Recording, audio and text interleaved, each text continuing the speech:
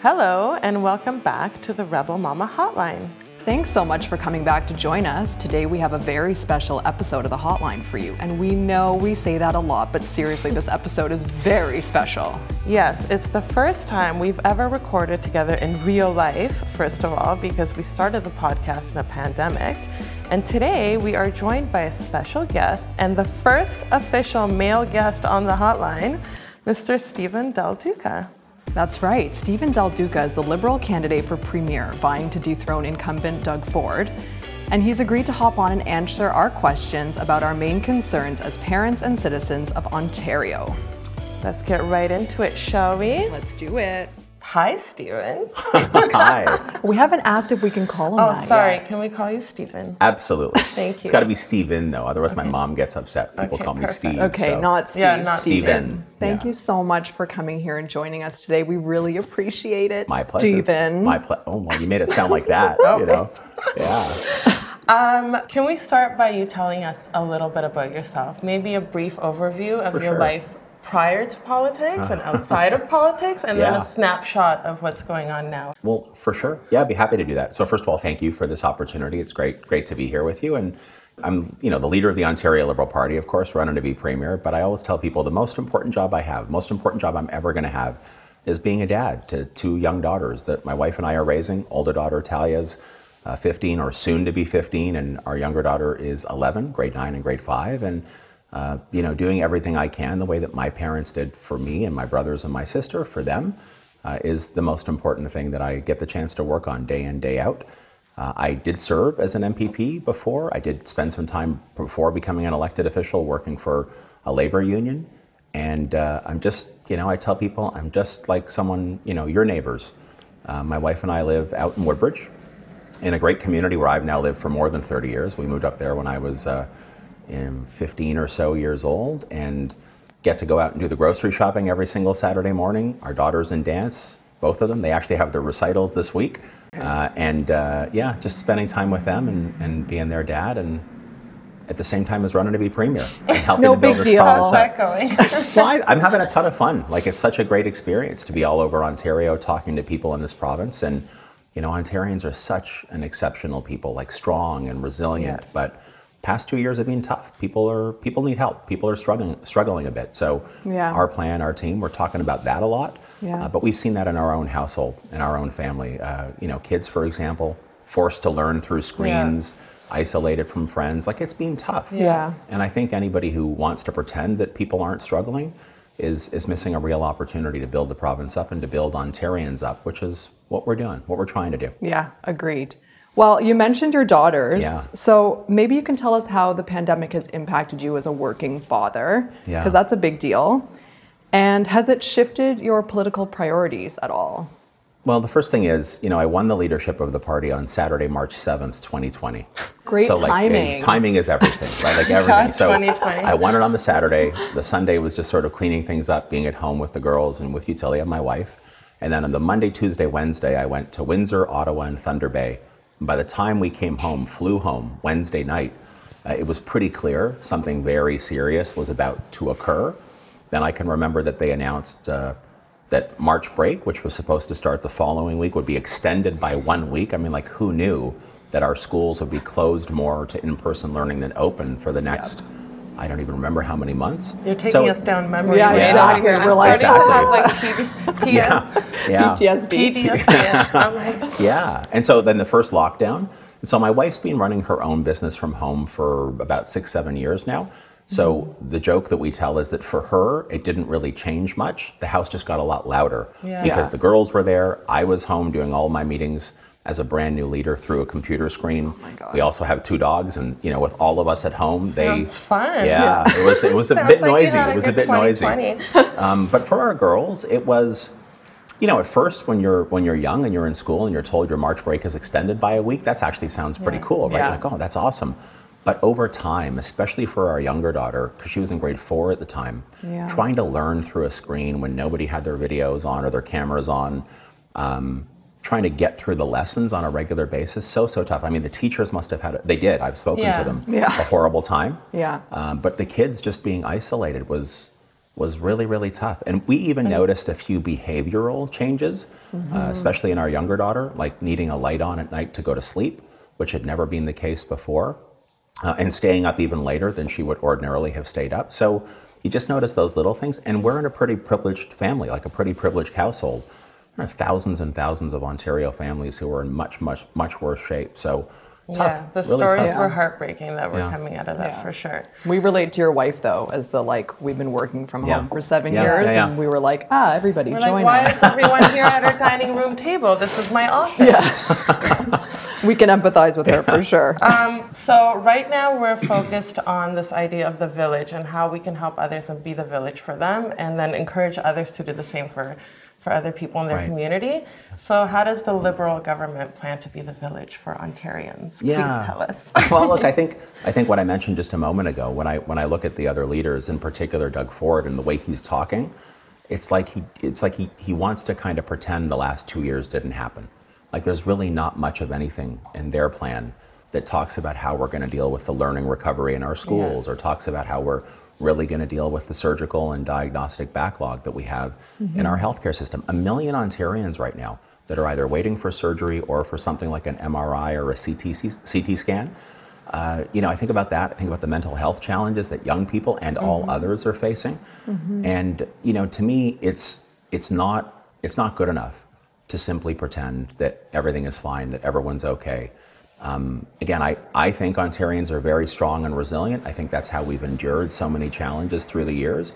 But you need a government that shows up, and you need leadership that shows up and recognizes where the help is needed and then delivers on that help. Yeah. And that's like right at the core of everything that's in our plan. Yeah. So on education, on healthcare, on sustainability and the environment, on economic dignity. I always tell people that what I learned from my grandparents and my parents is that each generation has a responsibility to honor the legacy of those who came before, their sacrifice, their dedication, and then set the next generation up for success. Like that to me is that's the thread that makes Ontario the really magical place that it is. So to your point about the village, how do you do that? Well, you do that by making the right investments. Economic dignity is something I talk an awful lot about. Making the right kind of investments to actually prop people up and give them that floor of support that they can stand on really firmly and be at their very best. And right now that's missing. Yeah. And so I feel it literally is the reason I got back into politics and the reason that I'm in this race. Amazing. Okay, so as you know, the past 2 years have been very difficult for working parents, specifically working mothers. Absolutely. Who have really borne the brunt of job losses. They've had to take time off to care for their families. We are burnt out, we are exhausted, we are every other buzzword that you could think of that's running around the internet right now. So what concrete plans does the Liberal Party have to really support working mothers specifically in the next couple of years? Well, again, I bringing it back home for a quick second, I mentioned that my wife, Utilia, has been running her own business for almost 7 years now. It's really successful. She's doing great. But given the work that I'm doing, and we help each other to the best of our ability. We have a lot of support, our family and our friends who are there, even through COVID, to help kind of back us up. But again, there are tons of families in this province that don't have that support, or don't have, the privilege, if I can put it that way, or aren't in a financially strong spot. And they are the ones who literally need that floor of support that I talked about a moment ago. So I think about early learning and childcare as one of the greatest places where so much could have already been accomplished in Ontario, except isn't it disgraceful? Yeah, isn't it disgraceful? We'll not get into that right now. But really quickly, I will for a second, because to me it's disgraceful that this province that should be a leader, we were the last province to get an agreement in place with the federal government. So many months after it was offered, it was on the table. So we put out a plan, Ontario Liberals did, in May of 2021.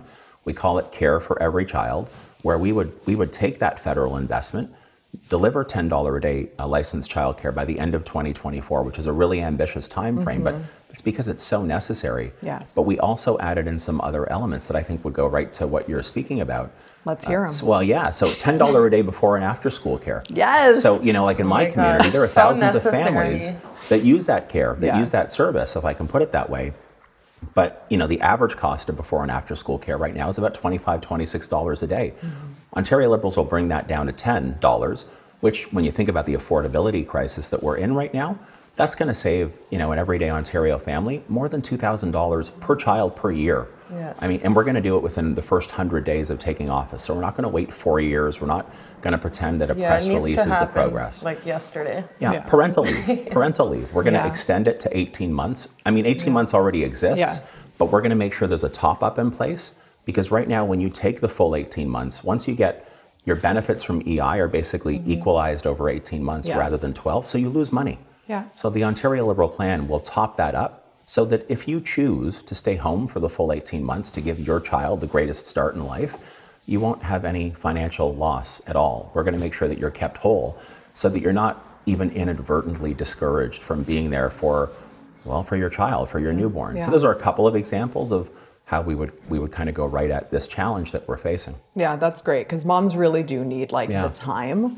to get back into the workforce and the support and the tools. Yeah, absolutely. Yeah. From day one, though, again, like this, some of the current guys, they kind of waited 2 years, 4 years, talking a good game. It's a lot of waiting. That's the thing. So now we need to see things happen. Absolutely. Yeah. Okay, so let's talk about healthcare. We've been deeply concerned about the treatment of nurses and other healthcare practitioners in the last 2 years in the province.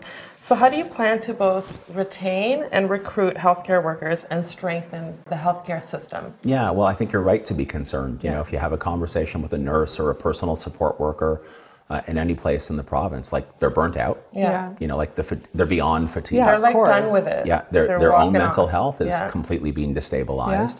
And before the pandemic, the Ford Conservatives used their majority in the legislature to ram through legislation called Bill 124. 124, right? All about it. And think about that for a second. They basically said only certain categories of public sector workers, by the way, disproportionately women, like greater, a higher number of women in some of the affected professions like nurses and PSWs, that you wouldn't be able to bargain openly, freely, and fairly, that you'd be capped 1%. And you can't even go and negotiate for better benefits, like none of it. Yeah. And then we hit the pandemic, and every day, we all call them heroes, and they are legitimately heroes, and nothing, no movement. Okay, but that was the thing. People were just everyone was just clapping for them, but nobody was actually doing anything to help and support them. And so that legislation has to be repealed. I've said it would be my first legislative priority as Premier. We would get that legislation out, back into free and fair collective bargaining. Just imagine for a second, cost of everything going up, inflation at 6-7%, and they're capped at 1% while they're being burnt out. So number one is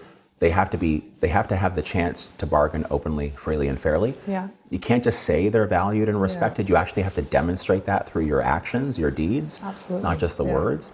I think it's also really important to encourage more to go into the profession by helping to support. So for example, what we've said is that if you want to go in to become a nurse or to become a medical or a healthcare worker, we would actually waive your tuition. For example, if you're prepared to go work in a rural or remote community in this province for a length of time. Because when I'm in Northern Ontario, as one example, no doctors, few nurses, really tough there. So there's some other measures we can build into helping bring more people into those professions. We have about 15,000 internationally educated nurses living in Ontario right now, and they can't get their credentials recognized. So they're being trained in other parts of the world. And they're sitting up in the bleachers instead of down on the field where we need them to be, helping support us in our public health care system. In fact, one of our candidates up in York Region, Marjan Kasserlu, was an internationally educated registered nurse. She's talked to me directly about how difficult and complex that process for certification was. She got it done, but it took years. We don't have time. Like, we need that talent on the field helping us in our public healthcare system. So these are some of the initiatives that we would pursue. Happy. Yeah, absolutely. Well, it's so important. That's like the foundation of our province. I can't be worried that if my kid breaks his arm, we're not going to have the proper help. And our aging parents and everything else along the way. But also they're just So public healthcare and education. Yeah, exactly. Right. Yeah, not private, please. So a lot of us are caring for both children and aging parents. So that includes us. Yes. The issue of long-term care is becoming increasingly important. How are you planning to address the issue of our aging population and their need for proper care and housing? Yeah, so I tell the story that, my mom and dad are 80 and 83, and they live just a few minutes from where we live in Woodbridge. And I try to visit regularly. I was there yesterday. I'm not seeing them as much during the campaign as I ordinarily would, but I tell people, if I showed up at my parents' house and I said, Mom, Dad, if you elect me as premier, I'm going to guarantee that you get the nicest nursing home to move into.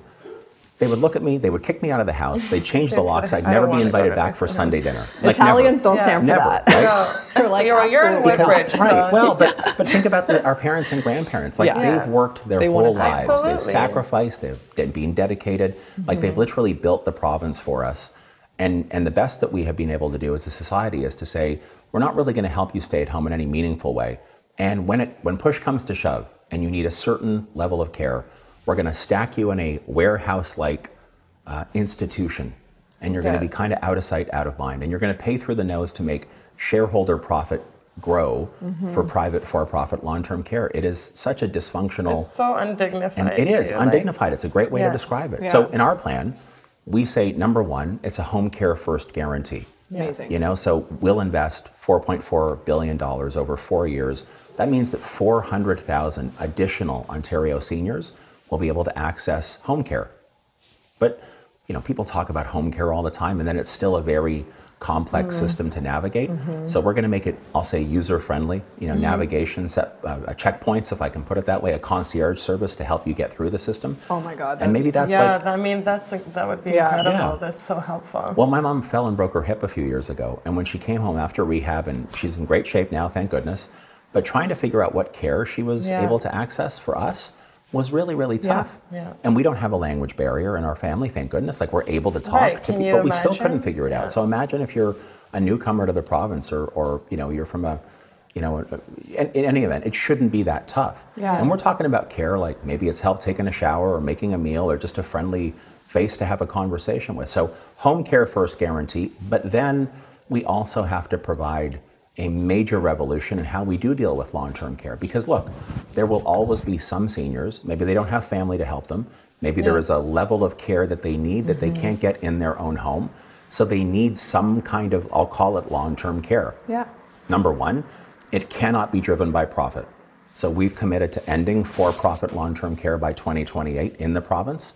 And secondly, if you need to go into a long-term care home, it can't look like a warehouse or an institution. Oh my God, no. It has to look like a home. And So it has to feel good. Feel like a home, right? So a house, even like even like my own home, or just an average everyday home, 4, 6, 8 seniors living together, personal support workers, nurses on staff. That's better for infection prevention and control, which has been a real problem during the pandemic. It's better for the seniors' mental health if they have a front porch and a back garden. Like, it actually feels like a home. And they do this in other parts of the world. So we should be able to do it here, and that's one of the other big commitments that I'm really proud that we've made. I like that, because it kind of creates an environment where the family can visit, because that's such an important thing for aging like people. You want them to be able to have connection with their grandkids, and grandkids are terrified of long-term care homes as they should be. It's just not very welcoming as it stands. I actually feel it was really close to all 4 of my grandparents growing up, but like one of the greatest blessings I had was knowing them all and being around them a lot. And I think back to what they did for me, and did for my parents as well, of course. And it's like I feel an obligation to honor what they did and the rest of our parents and grandparents have done by actually getting this right. And there's a way to do it. It just requires the political will.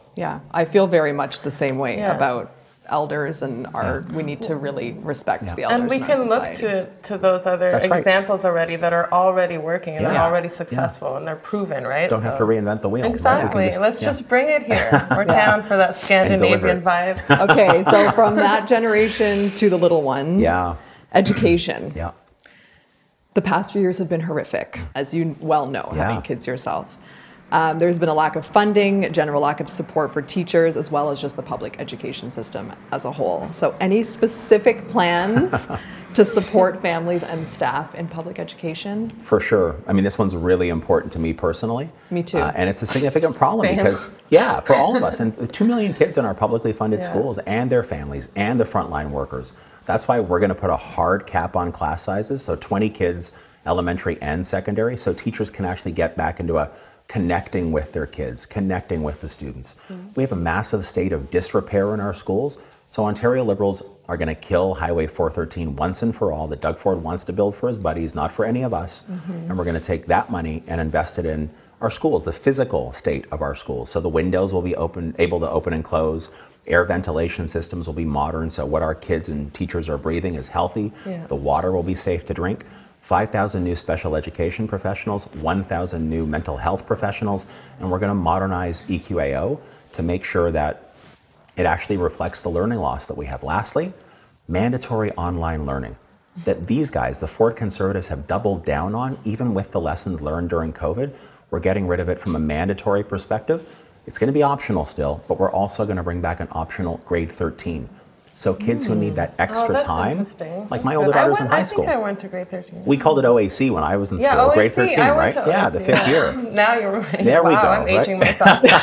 No comment. But we're going to bring it back and we're going to fund it properly and make it structured. So if you're in high school and you've got some learning loss, you've got that time and support to catch your breath, think about your own future before you go on to the next stage.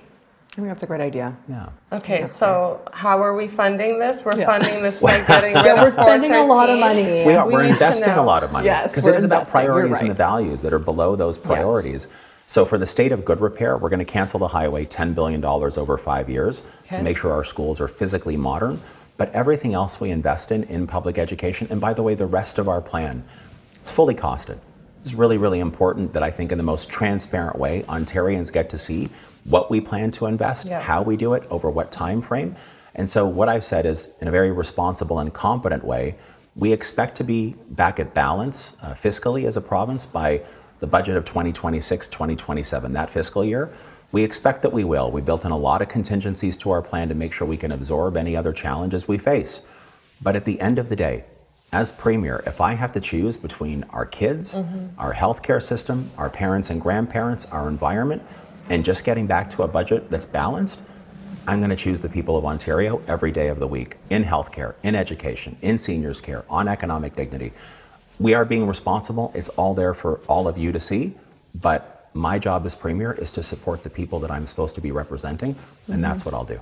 We'd love to share that one day too, the numbers. Send us the numbers one day and we'll just Done. share that with everyone. I can talk about the numbers all the time. We love transparency. It's our thing. Yeah. Well, we're running out of time, so we have some rapid fire questions for you. They're yes or no. Yes or no. You want to take a deep breath? We won't throw any curveballs in there about your personal life. No. Or how I've done my hair today, anything like that. Yeah. No, and some of these you've kind of covered before, but we'll just run through them really quickly. Repealing Bill 124. Yes. Yes. Permanent paid sick leave. Yes. Virtual school. No, not mandatory. 4-day work week. Yes. You got to take a look at it. Yeah. Okay. Yes. I mean, we've had a 4-day work week for years now. Everybody's catching up. Increasing minimum wage. Yes, for sure. 2. Starting at $16 an hour and then creating Ontario's first ever regional living wage, because that's what people need. You work full time and you should be able to get that, the old saying, an honest day's work deserves an honest and fair day's pay. Yes. And so that's what we're going to build towards, but starting at 16. Okay. Rent control. Yes. Pay transparency. Absolutely, yes. Okay, yes, we love that vital. one too. Okay, wow, you passed the pop quiz. Congratulations. We have one more question for all our fellow female entrepreneurs out there, because it's important to us. How are you planning to support small businesses? Yeah, so I talked a little bit earlier about my wife who runs her own small business from home. Yeah, what does she do? So she runs a consulting business from home, mostly in the renewable energy and sort of energy sectors. That's what she deals with for the most part. But like years ago, when my mom was a little bit older and kind of further along in her career, she opened up her own store at the St. Lawrence Market. And so we got to see again firsthand what the struggle looks like. Entrepreneurs who take that calculated risk, long hours. If an employee isn't able to make it in, you've got to fill in a lot of paperwork to go through. So that's why we've said for the hardest hit small businesses in Ontario, no corporate income tax for 2 full years. So for 2 years, you'll be able to catch your breath. Again, figure it out. Maybe deal with some of the debt that's still there. A lot of small businesses. Us? Yeah, that includes us, it's right? We don't love paying corporate taxes. It's possible. All depends on how it was during the pandemic. We're also going to take the provincial HST. This is for prepared foods now. Okay. The provincial HST off all prepared foods that are below $20. And we think that's good for consumers who need affordability help, but it's also good for small business owners to drive more traffic into their businesses. Lastly, we've watched, all of us, I think it's been heartbreaking, the Ford conservatives always favoring big box retail, giant corporations. It is our small business entrepreneurs that literally light the spark that fires Ontario's economy. Keep them around forever. So we need them. Yeah, we need them, and absolutely. Ontario Liberals it'll be a small business-led recovery. That's what we're hoping to create. Amazing. And between that and childcare and increased elder care, Absolutely. then people will actually have the Healthcare. time to It's run the their full picture. businesses. It's That the would full be picture. nice. Yeah. Okay, amazing. Well, we're so appreciative that you were able to take the time and come and talk to us today. My pleasure. And we wish you the best of luck. Thank you for this opportunity. It's been really, really terrific. Yeah, and hopefully we see you soon. I would love that. That'd be great. Thank Thank you so much. Thank you. Well, that was fun. It was, and hopefully it inspired everyone listening to learn more about the candidates in this year's provincial election in Ontario and to get out there and vote. Yes, that's right. And remember, when we vote in provincial elections, we vote to elect MPPs, members of provincial parliament. The party with the most elective MPPs wins provincial leadership, so make sure you know your electoral district and who's up for election there. You can find that out at elections.on.ca, which we have linked in the show notes. We also encourage you to familiarize yourself with each party's platform so you can get out there and vote confidently. We'll also link to a resource from the CBC that outlines each party platform in the show notes so you can feel confident and informed as you go to the polls. We wish we could have interviewed all the candidates for this year's election so you could hear them all speak to the issues that affect Ontario parents. But luckily, our dear friend Alison Venditti from Moms at Work was able to interview everyone except for incumbent Doug Ford, who declined her request. And you can watch those interviews on YouTube. Don't worry, we'll link to those in the show notes too. Now remember, advanced polling is open now until May 28th, and the official election is held on June 2nd, 2022. So please get out there, make your voice heard in Ontario. And with that, we are out. Thanks so much for tuning in. As always, don't forget to subscribe, rate, and review this podcast. And if you want to watch it with your eyeballs, there's some video footage of it on our Instagram, since we're actually together. Oh my God. See you next time, guys. Bye. The song you're listening to is called Name a Number off the debut album Unrequited by Roshan. Stream it now on Apple Music.